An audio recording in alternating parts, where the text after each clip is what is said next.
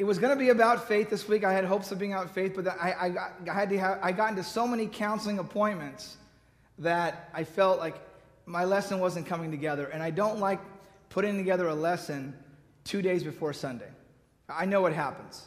It just doesn't have the full effect, because I really need about 7 to 8 days just of really meditating, really going through the scriptures to give something that is worthy and really accurate and informative and challenging and inspiring. So I had to change my lesson to a lesson that I had already done for the class and the deeper teaching that I thought would be helpful here.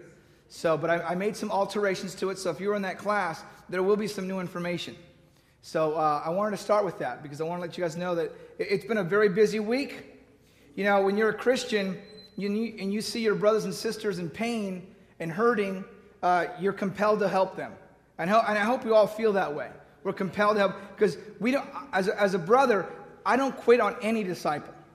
I don't quit on them. I don't care how ugly or hard it gets.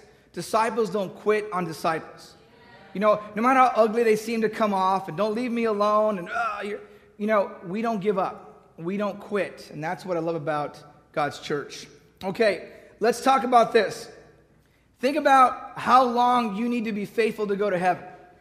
Think about your 70 years that seem like eternity, your 70 years and eternity. Think of our little struggle here on the scale of eternity. And I'm if I was Henry, this would be longer. But I'm Geo, so my arms can't go that long. Okay, put it on a scale. How long? And so when we're here for this short time, we can get consumed with the wrong things. A man was taking it easy, laying on the grass, looking up at the clouds. He was identifying shapes when he decided to talk to God. God, he said, how long is 1,000,000 years? God answered, in my frame of reference, it's about a minute. The man asked God, how much is $1,000,000? God says, to me, it's like a penny. The man said, God, can I have a penny? God answered, yes, in a minute. The frame of reference, you have to understand, you and God, you may want something, but you may not be ready for it. Sometimes I ask God to teach me about the Bible. And then he gives you stuff that you're going, I wasn't ready for that. And there's some things in today's lesson, God, that I did not know as a young Christian. And I wish I would have known this. Because the Old Testament has much to say about Jesus than I ever thought. And as a Christian, I only grew up reading the New Testament as a disciple. I really didn't pay much to the Old. And I see how rich the Old Testament is. So let's talk a little bit about where God lived in the Old Testament. Okay? The comments in the Bible, the billowing smoke of incense, the blood of goats being splattered on furniture. There's curtains. It looks mysterious, this place that God would reside in. And there was bread there. There was a lampstand. There was an altar of incense. There was this Ark of the Covenant. What do they mean? In the Old Testament, God lived in this temple. And this temple was a place where really, literally, God dwelt with his people. And sacrifices for sins were made. This is what made a Jewish person Jewish. As long as the temple stood in Jerusalem, the Jews rationalized that God would not abandon them. So the temple was destroyed in 586 BC by the Babylonians. And then the rebuilding of that temple was destroyed in 70 AD by the Roman general Titus. But before the temple, before the temple, there was the tabernacle. This is where God resided. This is where he had his time. The Bible sometimes called it the tent of meeting. And there's these things in there that are interesting. There's this altar, bronze altar, that sacrifices were done on. There's this laver of water. There's a curtain. And inside there's a candlestick. There's a table of bread. There's a golden altar of incense. And this is called the holy place. And beyond this is the most holy of holies. And that's where the Ark of the Covenant sits. And that's where God in a cloud sat on top. Now, the Ark of the Covenant was lost, and many people are trying to find it. But my opinion is that it doesn't exist anymore, because when a conquering nation took your property and took your gold, they usually would melt it down and recreate it for their own and include it in their own economy. So I'm not sure if someone saved the Ark of the Covenant if they didn't know what it was. It was just a box of gold. So they wanted to use it for their income. That's what I would do. Sure, that's what everyone else would do. Hey, I don't know what this box is. I'm going to melt it and make me a nice gold chain. Okay, the tabernacle. So this is where God resided. So if anyone can come here, there were specific things that needed to be done in order to enter God's presence. You just couldn't walk in there. Just, hey, what's going? What's some nice bread right there? I like that bread. Oh, what's this? You couldn't just walk in there, because what happened is that you would die. You would get struck down. How do we know this? Because even the sons of Aaron did something inappropriate in God's presence and were killed. So this is very serious. Some rabbis even write that they used to tie a little rope around the leg of the priest in case he was a little shady, and then he walked in still shady. Went the rituals, but he wasn't right with God. Didn't have his heart right. Went in there, made a mistake. Poof, he would die. So they couldn't go in there and get him, or else they would be dead too. So they just drag him out. They drag him out. Remember, the Ark of the Covenant was one time carried on a cart. You know, God says it has to be carried by hand, but David put it on a cart. And so the cart hit a rock and it stumbled, and one of the guys in good faith, don't let the ark hit the ground. Dead. That's how serious God is about, hey, when you come to me, it needs to be done the right way. Now, it doesn't mean these guys went to hell. The Bible doesn't say that. They just said they died. Because there's a certain holiness that man and God can't be around anything that's sinful. So their life ended. So the question now becomes, what can this tell us about how we can get into the presence of God? What does this speak of in the Old Testament, and why were they doing these things? Why? In the New Testament, it's all about Jesus, right? How does this relate to Jesus? In the New Testament, you have to be baptized in Jesus' name. How does this relate to God and Jesus? And today, we're going to answer that question. How does it relate? Well, the tabernacle, as you know, gives us some early hints. Only a high priest could enter this area behind the curtain once a year, and he would splatter the blood of a goat and bull for the sins of the people of Israel, God's people. Only a perfect person can come into the presence of God. So this tabernacle here is set up in a way that God is trying to communicate to us that a person who is free from sin can enter into the presence of God. That's why they had to have these certain things happen before you enter behind this temple. You had to be free from sin to enter God's presence. Your sins had to be wiped away. Okay? Does that sound kind of familiar? There are some interesting things here that I want to talk about. Okay? In Exodus chapter 25, I think I have it here, it reads this in reference to the sanctuary. Have them make a sanctuary for me, and I will dwell among them. Make this tabernacle and all its furnishing exactly like the pattern I will show you. God was very specific in how someone was to enter into his presence. You just couldn't lollygag in there. You just couldn't go into the tabernacle. There was a certain set of requirements that had to be done. Okay? So now let's enter the tabernacle. Let's take a look. Okay? So the person would come in here. It's a little courtyard here. And there has to be some kind of sacrifice. And then there's some kind of water there. And there's a curtain. And there's 3 items inside the holy place. A candlestick, a golden altar, and a table of bread. What does that mean? And then back there is the Ark of the Covenant. And the Ark of the Covenant had 3 things inside of it.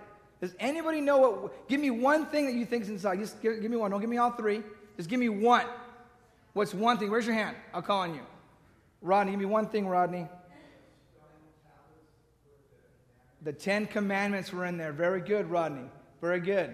What else was in there? Dave Reinhardt. The golden jar of manna. And what was remember the man at the story in the Bible that God would bring manna in the morning and they would eat it because they're like, we have no food. A golden jar of manna. What was the last item?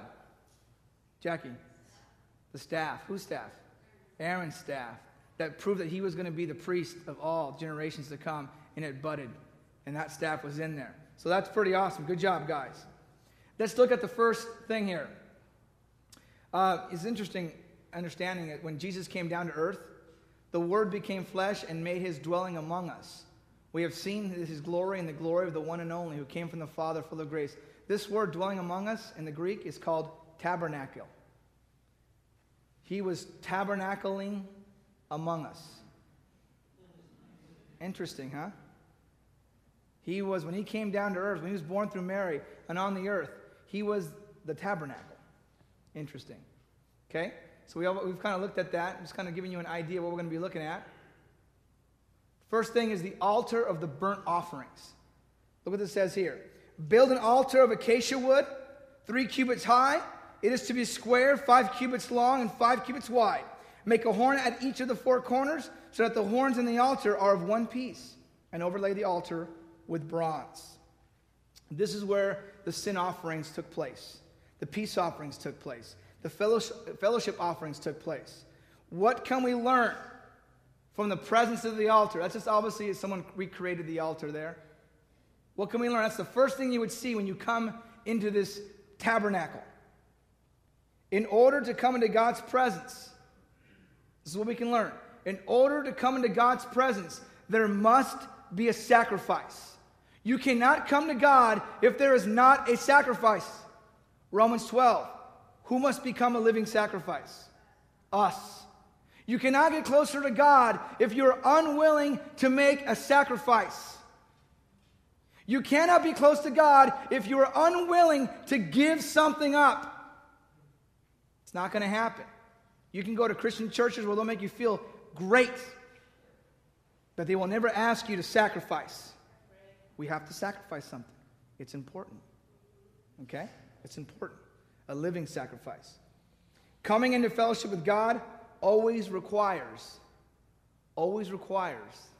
the shedding of blood. You know, when we struggle, the Bible says, you have not yet spilled your blood. I love when it says that because, oh, you're right. It's not as hard as I want it to look like. Sometimes a struggle, I can magnify the struggle because I don't want to deal with the challenge. The Bible says, hey, you've not spilled your blood yet. To come near God, blood must be spilt. Okay? Look in your Bibles in Hebrews chapter 10. Let's read about this. Look in your Bibles in Hebrews chapter 10. The bronze altar. What does that mean? Hebrews chapter 10. Let me know when you're there. Hebrews is after Timothy. It's back there in the New Testament. Hebrews chapter 10. Okay, verse 8. It says, first he said, sacrifices and offerings, burnt offerings and sin offerings, you did not desire, nor were you pleased with them, though they were offered in accordance with the law. Then he said, here I am. I have come to do your will. He sets aside the first to establish the second. And by that will, we have been made holy through the sacrifice of the body of Jesus Christ once for all. Day after day, every priest stands and performs his religious duties.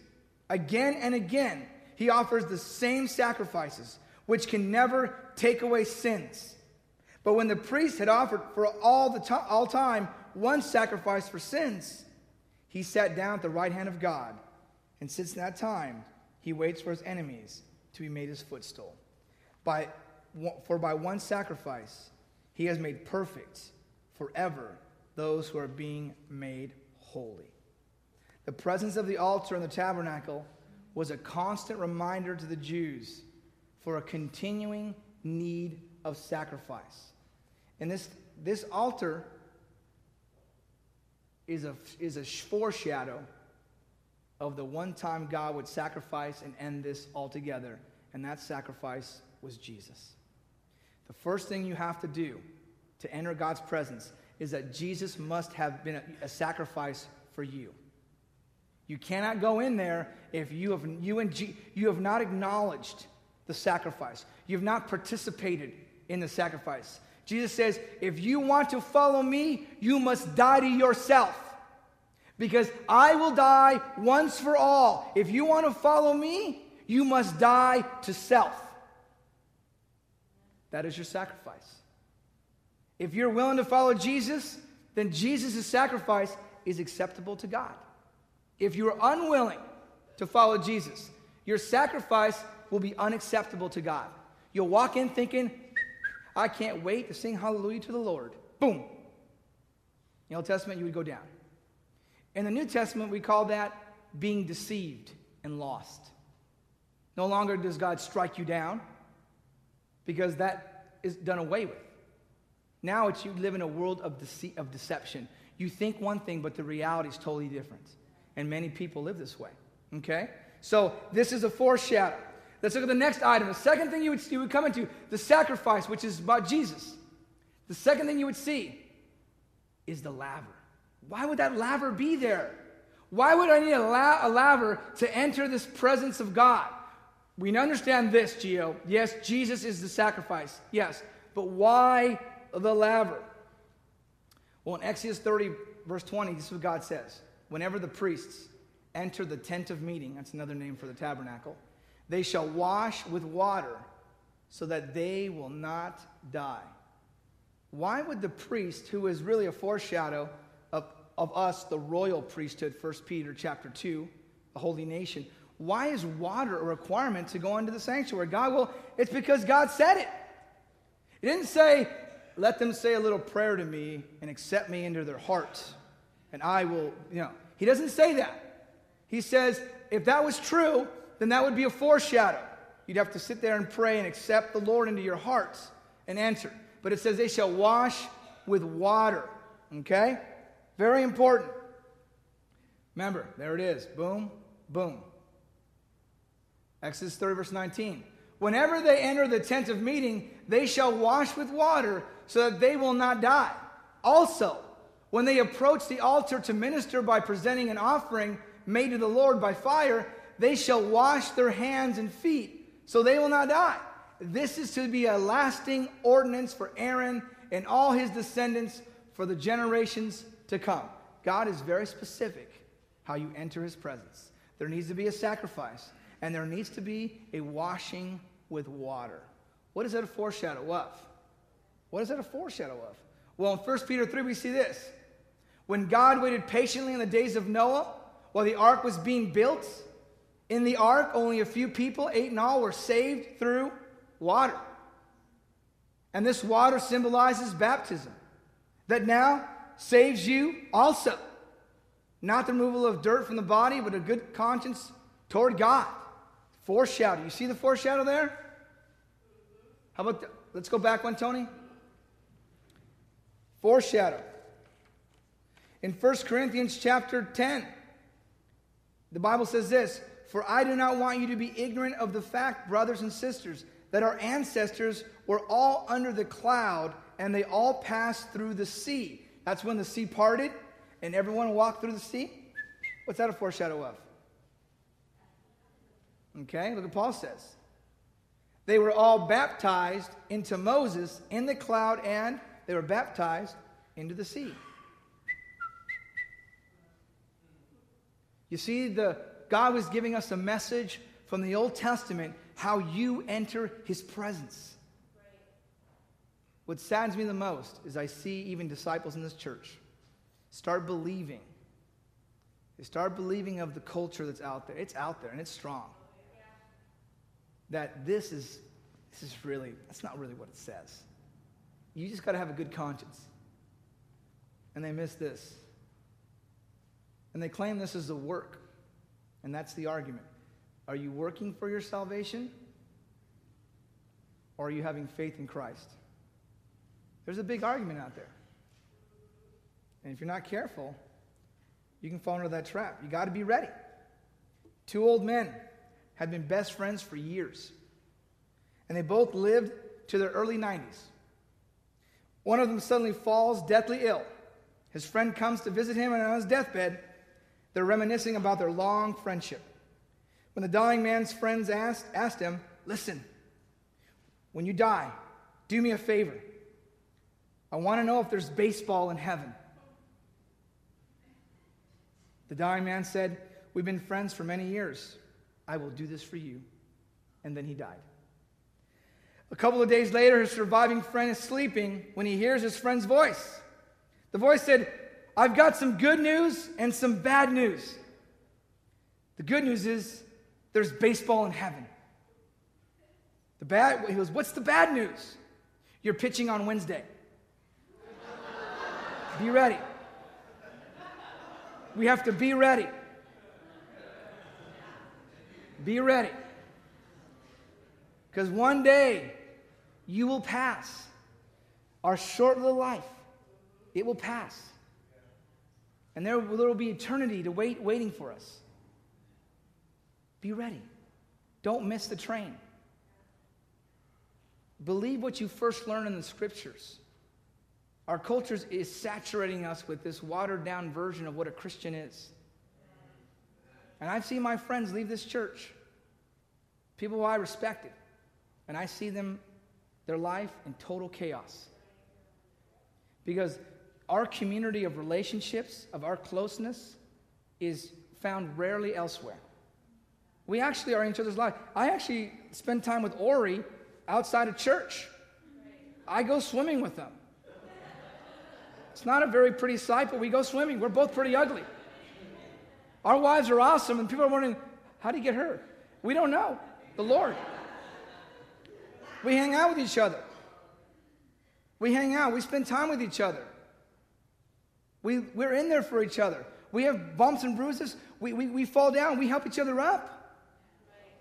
We understand that. We're in it to win it. Look what it says here. Go back one again. This is obviously my PowerPoint didn't have this inserted. But in Acts 2:38, Peter replies this. He says this. If for anyone who wants to enter God's presence, he says this. You have to change. In other words, a sacrifice. You got to change something. And be baptized. Every one of you in the name of Jesus for the forgiveness of your sins. Because if you're going to enter God's presence, you have to be sinless. And you'll receive the gift of the Holy Spirit. Wow. God is very clear about a sacrifice and about the water. He's very clear. Now, what are the other articles in there that are kind of interesting? Look at this. Look at this candle. It was called a lampstand. What was that for? Well, I know in Zechariah chapter 4, verse 6, it reads this.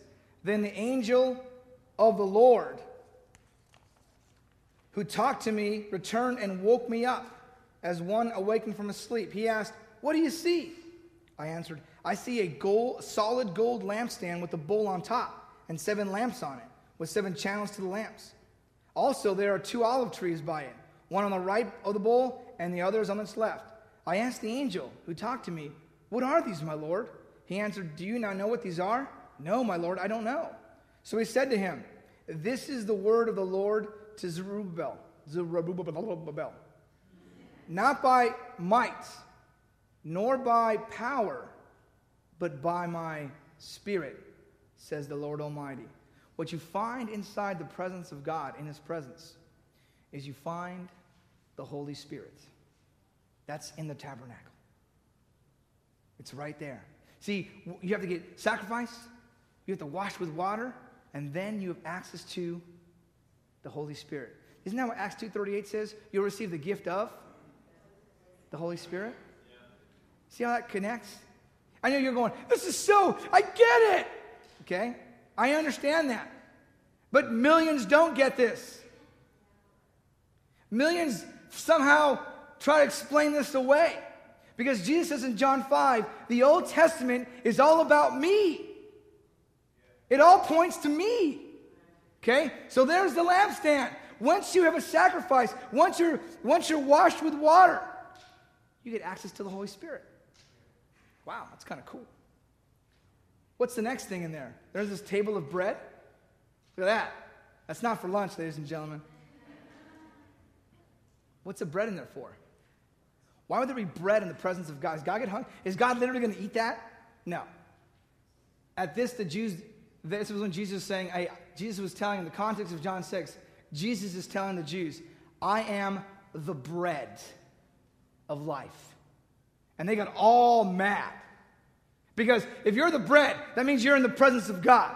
So look what they say. At this, the Jews there began to grumble about him because he said, I am the bread that came down from heaven. They said, is this not Jesus, the son of Joseph, whose father and mother we know? How can he say, I came down from heaven? You see how they missed it? Jesus is the bread of life. So when you enter the holy place, there's the Holy Spirit, and then there's Jesus in the presence of God. You don't go, hi, Jesus. This is good. No, you just, it's spiritually for you, like Karen said, is to come to Jesus. All who are weary. When your yoke is heavy, you come to Jesus. You go to him. When you're having a horrible day, you go to Jesus. Don't go to the fridge like I did. Go to Jesus. I have a terrible relationship with Jesus when I go to food because it's a poor substitute. It's awful. It's so much easier to go to Jesus than have now to run every week. Don't like running, but I must do it. Okay, so what's the third thing in there? Remember the altar of incense? What's that? The altar of incense was this. It was this little altar, and then the priest would burn these incense in aroma, and it would fill the room with smoke. He used to take a censer full of burning coals from the altar before the Lord, and 2 handfuls of finely ground fragrant fragrant incense, and take them behind the curtain.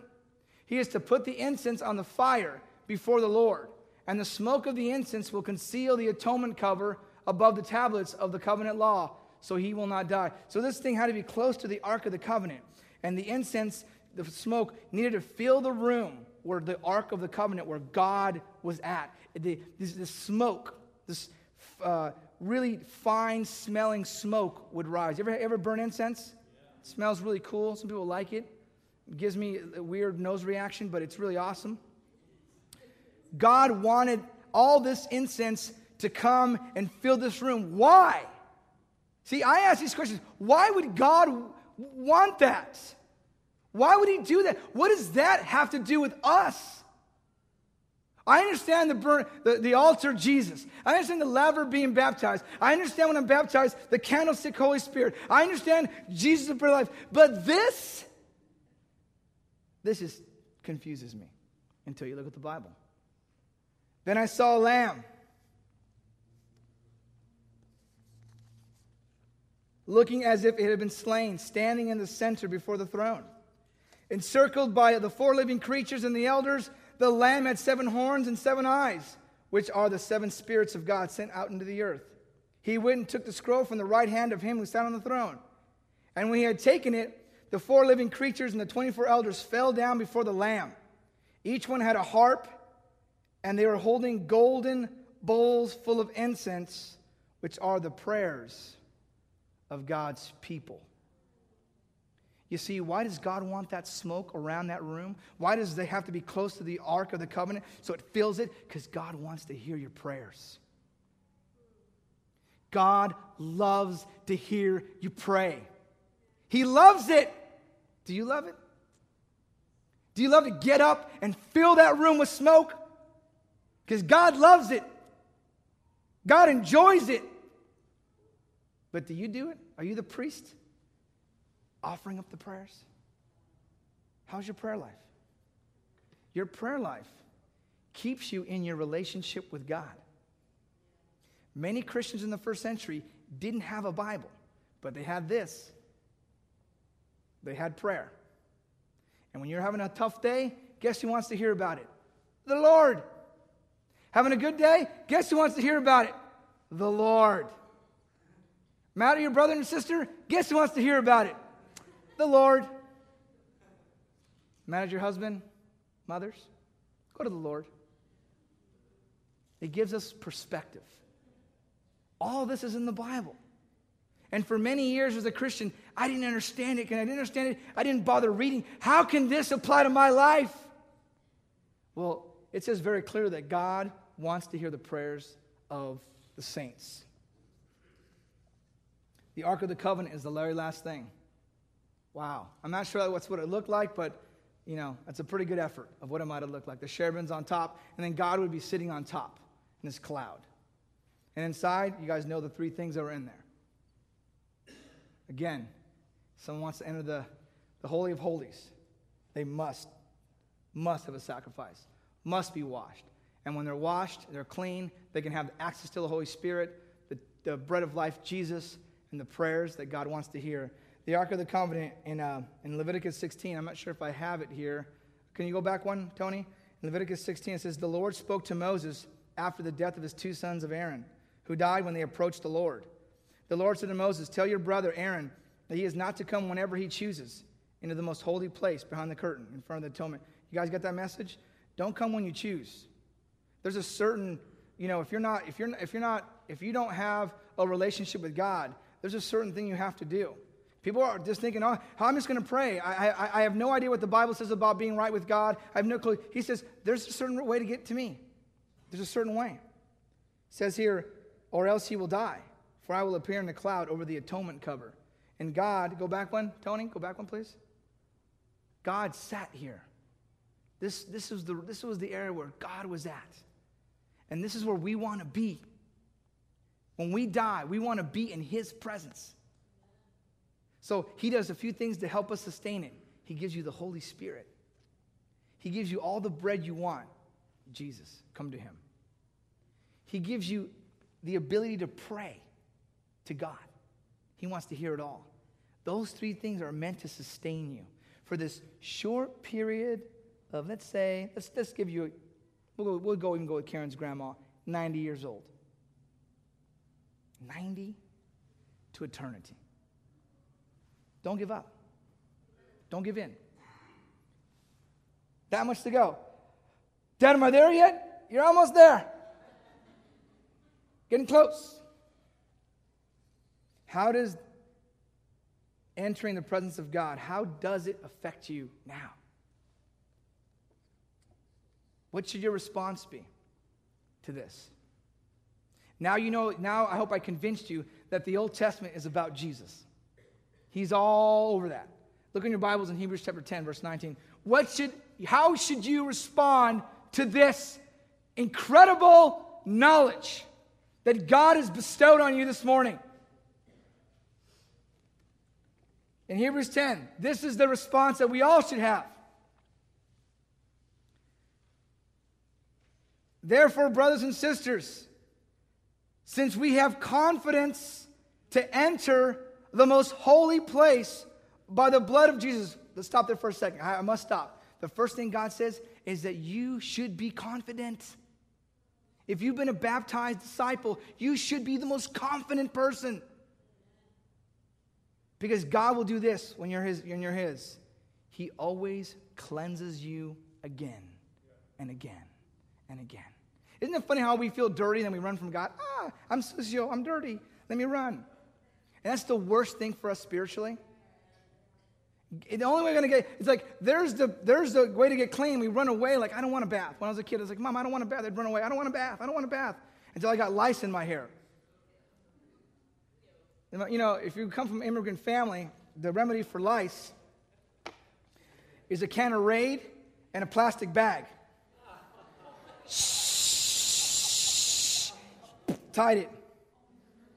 3 hours walking around with a plastic bag with Raid in my head.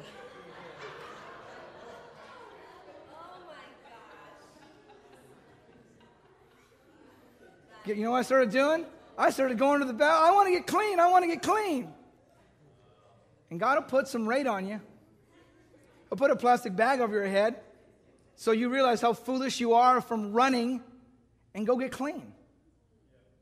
Why run when you can get clean?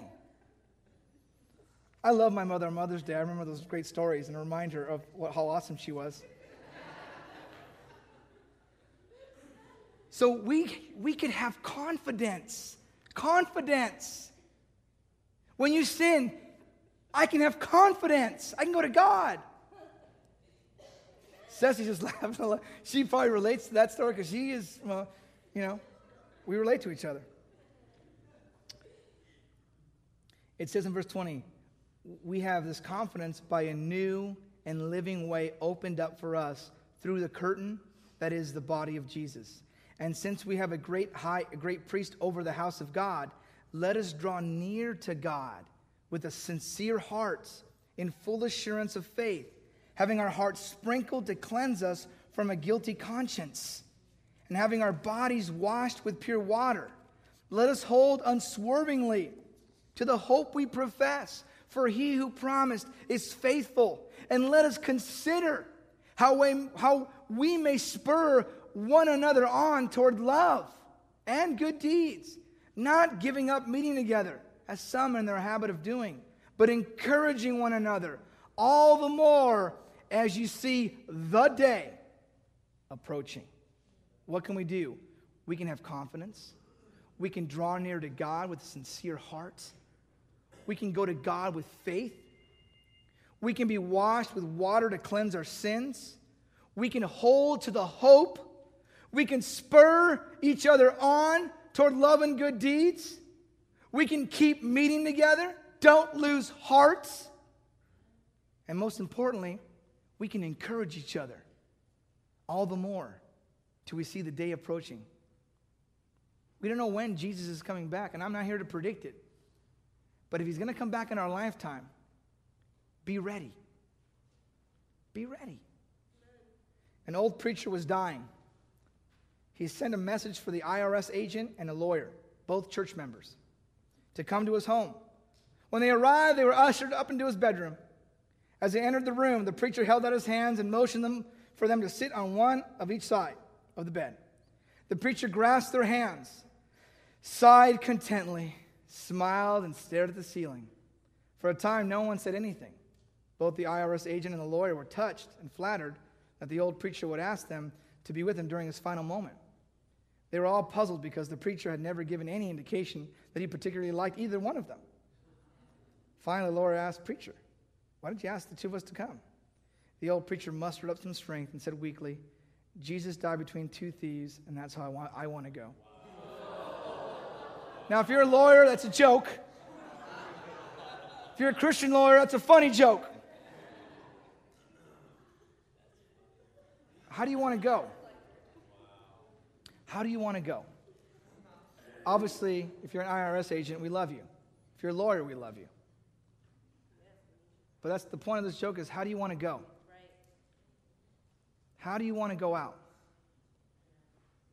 How do you want to finish the race? Do you want to stop halfway? Finish the race. No matter what sin you're involved in, it doesn't scare God. You can't spook God by your sin. He's unmoved. In fact, he's like, "Come to me. This is good." Don't make him put rate on you. I've experienced that spiritually. Well, because I didn't go to God for forgiveness or repentance, I just stayed in this state of just dullness and mediocrity and didn't grow. You know, God wants to encourage us. God wants to be with us. God's given us a plan. If you're visiting here, this is the plan. I can tell you this in the Old Testament, and I can tell you in the New, because they both match. This is a good little, if you want this PowerPoint, I'll email it to you. Just let me know. But look at the things I didn't cover. The Ark of the Covenant, obviously, is the presence of God in Psalm. The cherubim on top of the ark are foreshadows of the angels in heaven. There's so many things about the Old Testament, about Jesus, that I hope today you understand a little bit better. Because God wants to be with you. God wants you to come to him.